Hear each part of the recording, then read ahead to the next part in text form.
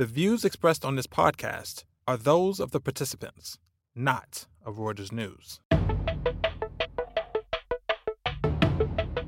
Welcome to The Views Room, a weekly podcast brought to you by Reuters Breaking Views. I'm Rob Cox, the editor of Breaking Views, coming to you from Connecticut in the USA.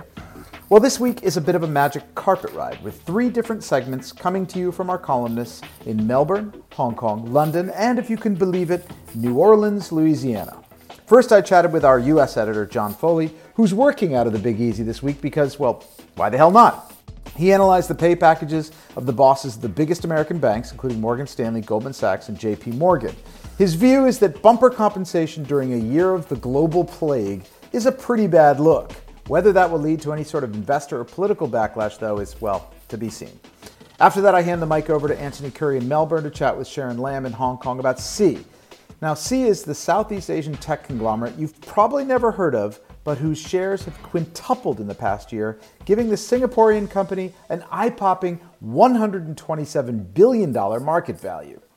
After that, we wing back to London, where our European editor, Peter Thal-Larsen, talks to Neil Unmack about the demise of Greensill Capital, the supply chain finance provider. Now, the firm's ructions may not be systemic, but they sure offer a fascinating window into this obscure niche of the financial markets. Give a listen. Greetings, John Foley. Where do I find you on this fine afternoon? I am currently in New Orleans, Rob, in the deep South. The Big Easy. The Big Easy. But you're writing about Wall Street from the South, and you wrote a pretty interesting piece this week, which looked at all of the pay packages that accrued to the biggest bosses on Wall Street, from James Gorman at Morgan Stanley to Charlie Scharf at Wells Fargo, J.P. Morgan's Jamie Dimon. But you came up with a pretty strong view, which I'm sure they would not necessarily agree with, which is that it's hard to justify the amount they were paid, given what happened in 2020, huh?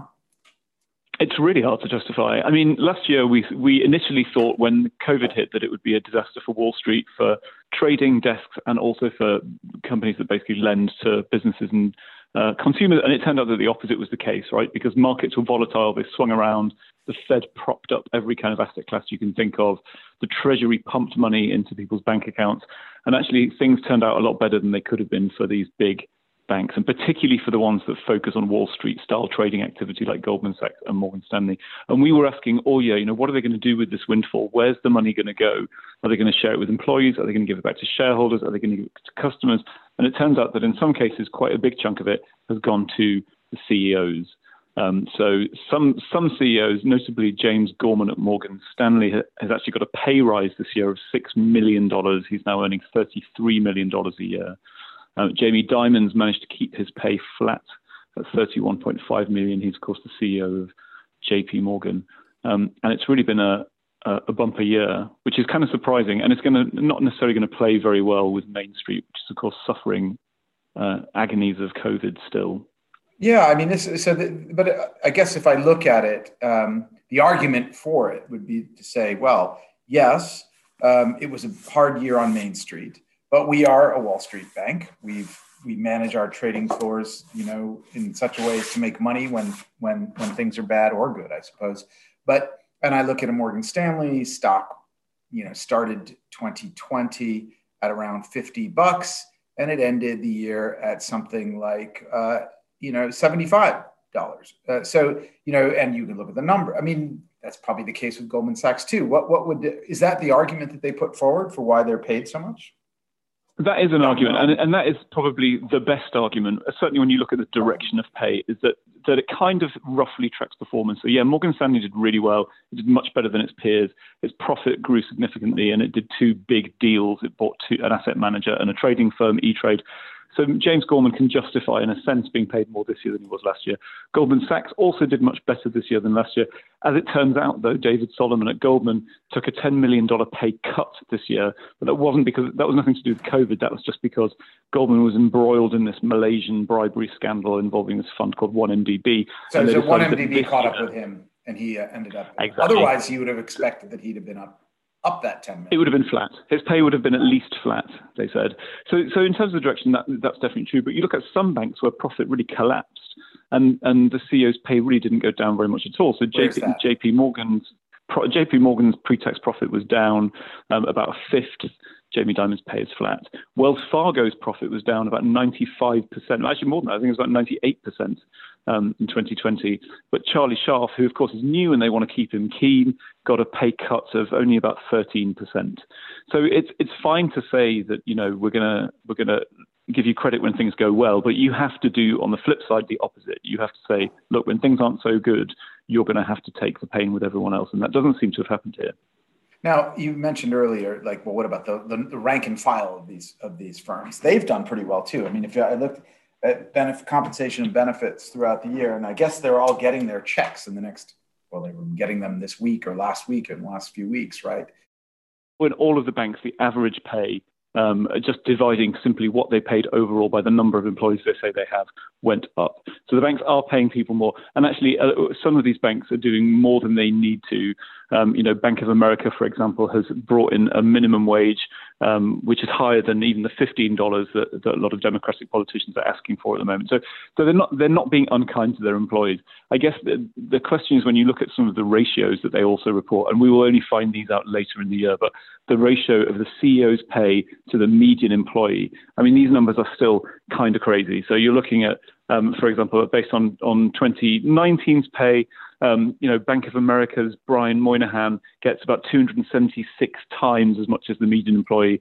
James Gorman at Morgan Stanley is getting about 250 times. And then obviously Jamie Dimon, who's extremely well paid, is getting about 393 times the median employee's salary. It's very difficult to justify saying that the CEO is working 393 times as hard or is 393 times smarter or better than his median employee. And I think those numbers really are a bit of a blot on the copybook of some of these banks. And so do you think there will actually be any, uproar anywhere on this? Or is this, investors, again, like we said before, stocks going up, well, billions and billions of dollars. They're not going to begrudge another, $6 million to James Gorman or giving Jamie $31.5 million at JP Morgan, right? But who would? So that's who's true. going to make any noise about it? Well, when it comes to shareholders, this story is kind of a slow burn because every year there's a little bit of unease sometimes about the salaries. But really, shareholders, of course, get to vote on this once a year at all the big banks, and they almost never reject the pay package. The last time that happened was 2012 at Citigroup. But you may start to get increasing numbers of investors who, and bear in mind these investors are also customers a lot of the time, so they may start to vote in greater numbers against these pay packages. Goldman Sachs had a bit of a slap in the face last year. It still passed, but it got a higher rejection rate than it had in previous years. The bigger worry really for them is politicians, because you now have a Democratic Congress which is very focused on inequality. It's very focused on tax redistribution, trying to close some of those income gaps. And these income gaps on Wall Street are not closing. So it's not a great look when taxpayers have really helped your businesses out through direct payments to consumers and the Fed being super generous in terms of propping up markets.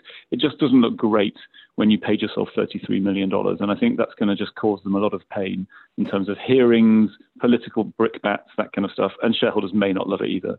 Well, I made an argument early on in the crisis, the coronavirus crisis, when governments were effectively locking down economies, but handing a gift to many businesses that were able to function well or took advantage of it with digitalization and delivery and that kind of thing. I suppose Wall Street, in a sense, also got a bit of a free pass from government dictates, but I don't hear anyone calling for withholding taxes or, that kind of thing. Anyway, well, thank you. Thank you, John. We'll have fun in New Orleans, or not too much fun. Thanks, Rob. Thanks, Rob. It's Anthony Curry here, speaking from Melbourne in Australia. And with me on the phone, I've got Sharon Lam up in Hong Kong. How are you doing, Sharon? Yeah, I'm doing well, thanks. How are you? Good, thanks. So look, we're going to talk about a company you've written about a few times. It's now a $127 billion company, and one that a lot of people may well not have heard of, although they will have heard of its products. And that company is Sea. Now, just fill us in quickly. What exactly is the company Sea? SEA, just for those who've never heard of it. Yeah, sure. So Sea is a Singapore-based Southeast Asian technology company that was founded by their founder and CEO, Forrest Li. And they're known for their three biggest units. There's an e-commerce arm called Shopee, which is one of the top e-commerce portals in the Southeast Asian region. They have a video games unit called Garena, which has traditionally been their cash cow, and which is responsible for some of the very popular games, as you mentioned, like Free Fire for video gamers out there. And they also have financials, services, and digital payments arm, which is a bit smaller, called SeaMoney. Okay, so I think Free Fire is one I did have to look this up. I'm not a gaming nerd, but I saw it's the most downloaded app game of last year. I think we've been saying before the pandemic that video gaming was going to be a big hit around the world. We had a prediction on that for the beginning of 2020. And so that's done pretty well, as you were saying. Also, e-commerce, unsurprisingly, has done well due to the pandemic. And the shares, remind me, the shares are up a lot over the past year. How much exactly? The shares have been a complete tear. They've quintupled from a year ago, and the company is now trading at about 14 times forward enterprise value to sales. And I think that it's been really trying to capitalize on this growth. In December, they had a follow-on issuance where they raised roughly $3 billion, and so I think they've been starting to think about kind of other ventures as well. Right, and in fact, I think it's the piece you wrote earlier this week digs into a couple of those, and that's getting more into banking. Like you said, they've already got a payments arm, right? Yeah, that's right. So Sea was actually one of the two players who were awarded a full digital bank license, not a wholesale one. The other one being a consortium involving telecoms company Singtel and Grab. And this is in Singapore, right? That's right. Yeah. Right. That's in Singapore. And so venturing into banking, I think, can traditionally be quite risky given the new credit risks. But there are a few things that actually make this look promising.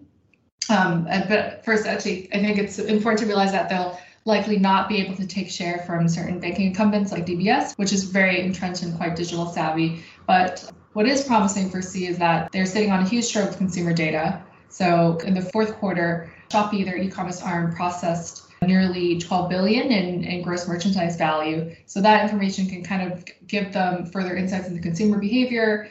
The customer acquisition costs will be fairly lower because they have such a sticky customer base. And because they have this data, they might be able to mitigate some of that risk when they start providing small loans, for instance, or even financial products like insurance down the line. There's a degree of a natural progression here, having all this data and financial information they've got from their customers on both Shopee and even, I suppose, from the gaming arm, Garena. So that makes some sense. Also, I think you also read they've bought a bank in Indonesia as well. Is that right? Yeah, so in Indonesia, they've gotten approval from the regulator to acquire a local lender, which is Bank BKI. And what they're planning to do with that is to convert it into a digital lender, which is kind of the route that Indonesia is taking. As of now, the rules there are not totally clear, but there have been local media reports saying that, citing regulators, that these banks could potentially have to hold $700 million in capital. And they would potentially be going up against Jago, for instance, which I believe Gojek, one of its main rivals, has a 22% stake in. So going into these, both in Indonesia and Singapore, they seem like fairly big, endeavors to be taking on. But if you look at China, for instance, a lot of the internet companies, even if you look at Alibaba to Tencent, or even Japan's Rakuten, which originally was an e-commerce player, but then successfully pivoted into financial services, have done something similar. Right. And they have been able to kind of leverage that data too. Right. And yes, you're right. You mentioned that the risk, not least the credit risks. But I suppose to some extent, having bought this or being about to buy this bank in Indonesia, they will be getting some degree of expertise. And I must admit, I don't know the bank at all, but there will be something there in the bank that they can use to help develop, I'm assuming. So that's not all they've been looking at. I mean, they've also been, in fact, this was just earlier this week, Sea announced a couple of other ventures that seem to be going a little bit further out of the comfort zone. So tell us about those. Sure. So I believe maybe late in 2019 started a foray into Brazil and also have since launched an app for Shopee in Mexico where they're focusing on cross-border sales. And I assume they're piloting these apps in Latin America to see how well they'll do. But it does seem to me like that might not be the best focus for them, especially since they're growing in Southeast Asia. They're trying to grow their clout and consolidate their positions in all these desperate areas. But then to go on and try to compete in these very saturated markets like Mexico and Brazil, where there are already top market players like Argentina's Mercado Libre, for instance, is probably going to require a lot of cash burning and also could be a costly distraction even. Right. It's also probably worth pointing out that Sea still isn't making money. It's losing money, although its revenue is doubling. The company said this week on its earnings. At the same point at which it also said they're getting into two other businesses that seem a little bit strange. So I think the analysts were predicting that their revenue would more than double. I think in terms of revenue, they slightly missed, but it's still up to 1.6 billion, I believe. And their other units have also exceeded their recent guidance, but like you said, they're still quite loss making. I think what was interesting in the earnings that was highlighted were two things. I think Sea mentioned that they would be launching an investment management unit called Sea Capital. And they actually acquired a Hong Kong licensed global investment management firm, and they plan to use about 1 billion in capital to focus on their investments. And the second piece of news that they announced in their earnings is that they're also starting an AI lab, an artificial intelligence lab, but it's still kind of early days. It seems to be quite an ambitious undertaking for a company that has just only recently come into this newfound wealth. Yeah, the AI and asset management division plus banking licenses plus let's get into Brazil. I mean, it's starting to sound like a bit too much of a conglomerate, which who knows, maybe it works out. Maybe they turn into a big dominant company. Maybe they find themselves having to revisit some of their ideas a bit later down the road. But look, we'll stop there. We'll see how Sea does in the future. I'm sure we'll come back to you for more information on that, Sharon. Thanks so much for joining us. Welcome to London, everybody.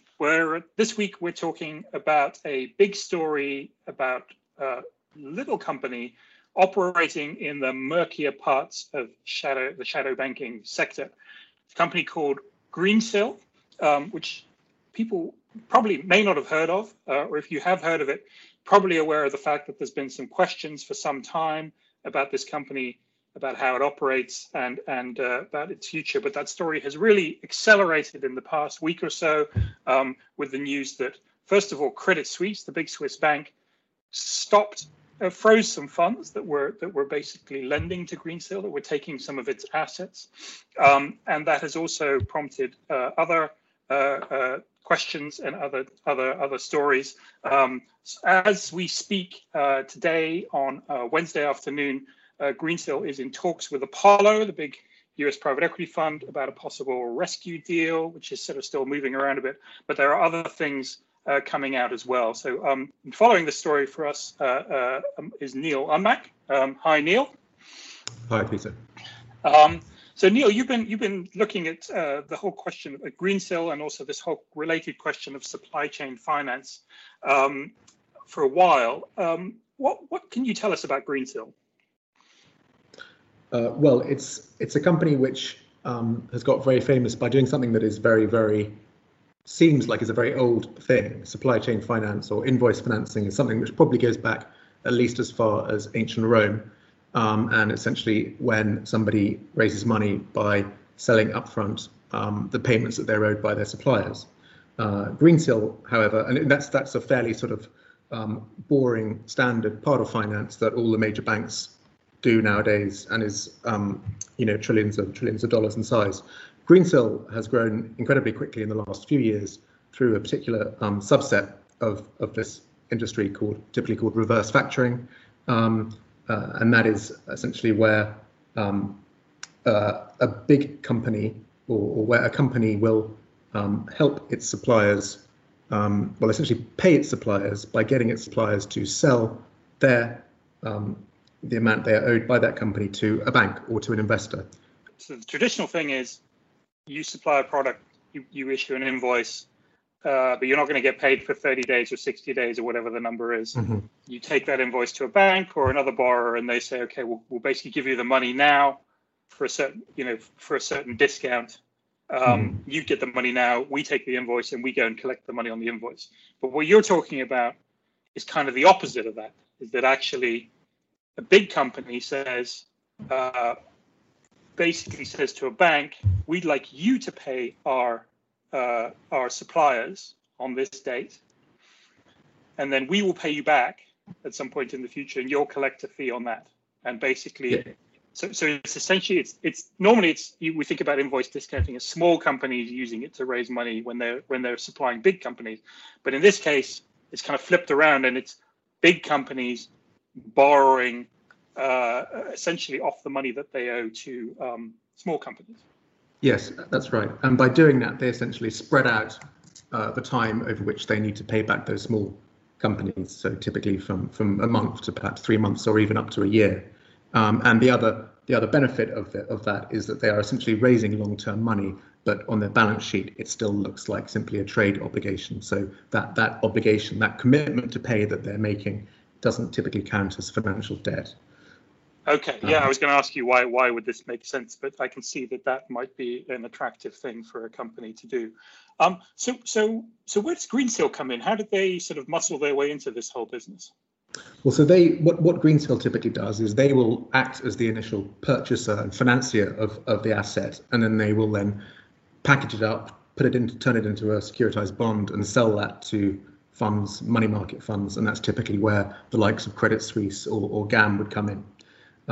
So they would take a small residual exposure to that claim, and they have grown very quickly by doing this kind of financing, but also doing it to some quite particular clients. They do a lot of business with with Sanjeev Gupta, the steel magnate, and they'd really become a substantial financier of that business.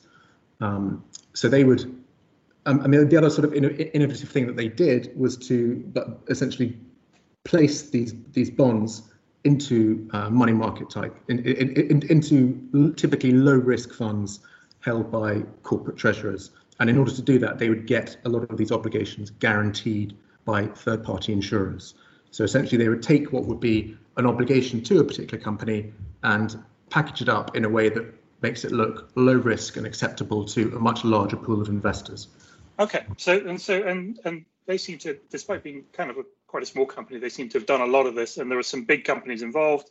You mentioned GAM, the fund manager. We talked about Credit Suisse. Vodafone, the big UK mobile phone operator, was also involved in various ways in using Greensill Finance. And of course, SoftBank, the big Japanese tech company, tech investor, came along and bought a stake in Greensill, but was also using Greensill funds to finance some of its companies. So there's some big people involved in this, not least of whom is David Cameron, the former UK Prime Minister, who's an advisor to Greensill. So small company, complex stuff, but some big names. So basically, what happens now, do you think, Neil? Well, the most immediate thing that happened this week was Credit Suisse freezing its funds, and that seems to have happened as a result of the credit insurers who have been guaranteeing a lot of the credits that went into these funds, so essentially getting nervous and reducing the coverage that they provided. So that's essentially seems to have been the trigger that means now that all of those supply chain financing programs are essentially stopped, and the companies that have been using them will need to find alternative ways of funding themselves. The main. So Greensill is in trouble. Sort of some of this stuff is unraveling. Some of the companies that they have sort of arranged financing for are scrambling to arrange alternative financing, which I guess is where Apollo gets involved. So you never quite know with these things, but it looks like Greensill is in serious trouble, and possibly even more serious trouble depending on how this unfolds. I guess the broader question is, what happens to this overall business of reverse? Of supply chain finance, of reverse factoring. Mm-hmm. Do you think this is a business that is sort of viable in a sort of more kind of stable way?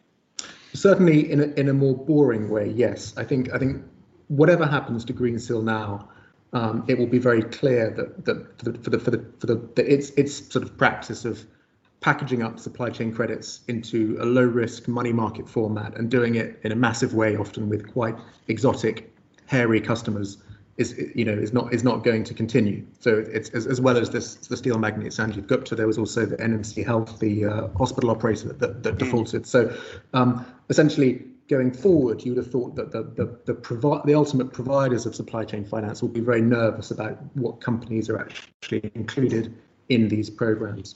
I think there will also be a much bigger stigma on the part of the companies that use supply chain financing, because investors will say, well, why are you, how much are you really doing it? And why exactly are you doing it? Are you doing it to bring down your debt ratios or not? Right, but the reality is that at the moment that the disclosure is really poor, right? I mean, there are a few companies, I think you wrote a piece about this a while ago, sort of unpacking this all. And, there are a few companies that sort of voluntarily admit to using this stuff and spell out how much they use. But actually, for a creditor to a company, it's quite hard to see how much of this financing they're doing. So maybe one good thing that could come out of this is that investors demand more disclosure from companies about how much of this financing they're using, and that it just becomes a bit more transparent.